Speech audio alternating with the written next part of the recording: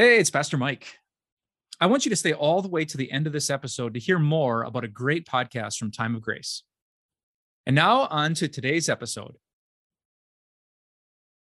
What do you believe about the end of the world? There's a simple question, huh? The judgment day, the end times, the last day.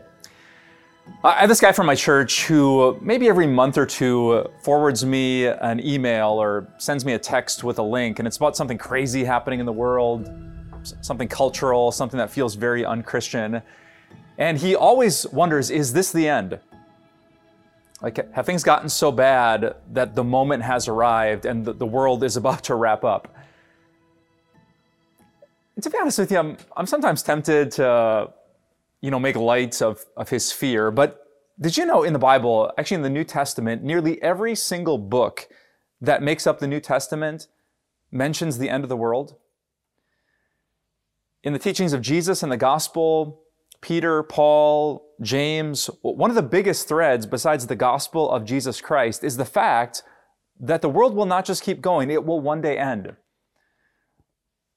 And so it's not a strange question to ask you. What do you personally believe about the end of the world? What are your spiritual convictions about when it will end or how it will end, or what exactly will happen when that day comes, or if that day is going to come, and where will you stand when that day comes? Well, those are the kind of questions I want to answer with you today and in the next few videos.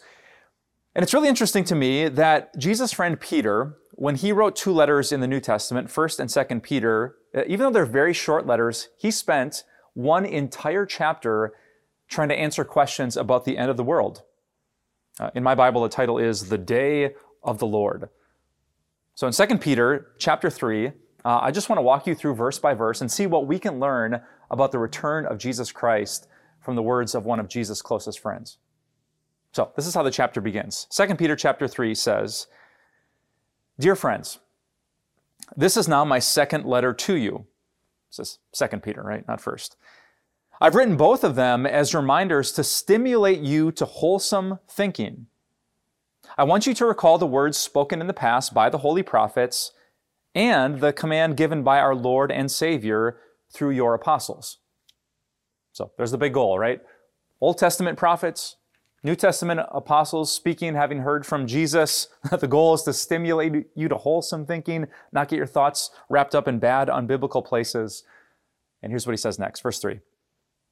"Above all, you must understand that in the last days, scoffers will come, scoffing and following their own evil desires.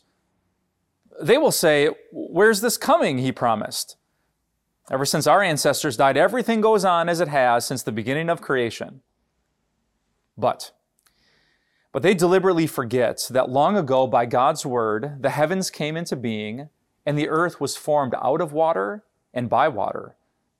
By these waters also the world at that time was deluged and destroyed. By the same word, the present heavens and earth are reserved for fire, being kept for the day of judgment and destruction of the ungodly." Whoa. All right, Peter, he's on blast, right? He says, above all, you need to know this. Christians, you must understand this.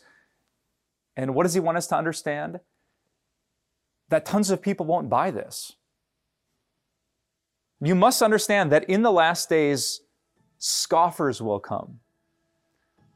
Not just people who are unsure or those who have questions, but scoffing, mocking, jabbing, making memes about it. Oh, yeah, the end of the world, right? That's what Grandpa said. That's what great-grandpa said. That's what these Christians have always been saying, but nothing happens. Everything just keeps going on. Have you noticed that?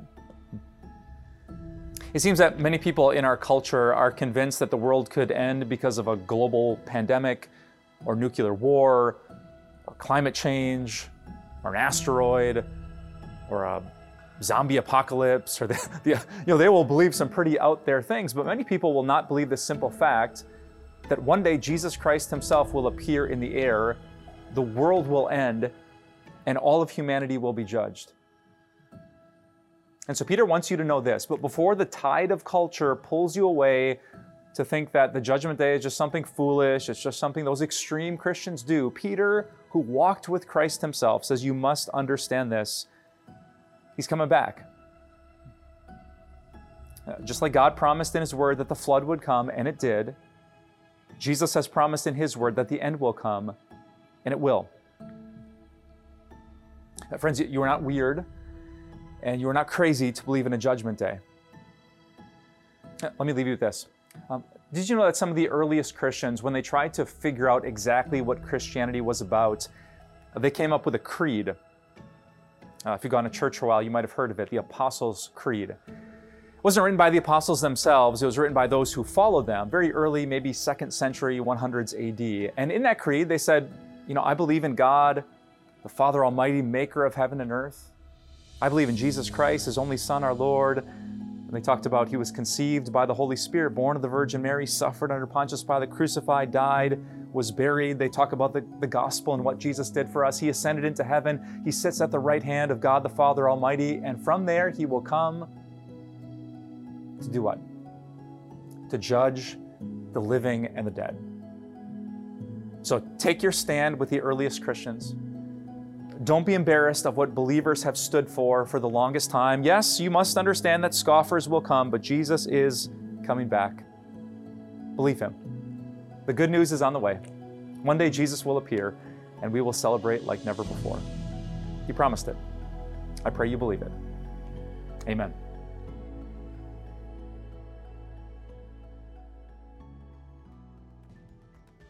Hey, thanks for making it all the way to the end of this podcast.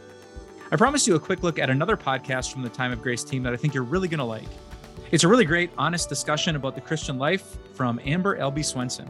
But rather than listen to me talk about it, here's a sample clip from Amber herself. Enjoy, and I will see you next week.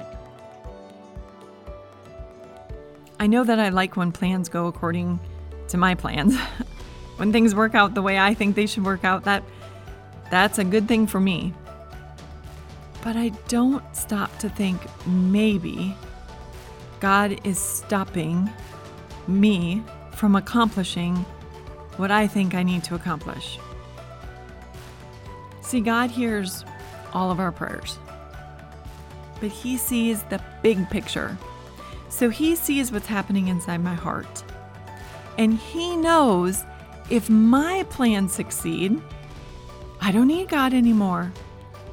He sees how I am under pressure, and maybe this plan succeeding wouldn't be good for me. Hey, this is Amber. Thanks for listening. You can search for Little Things anywhere you listen to your favorite podcasts.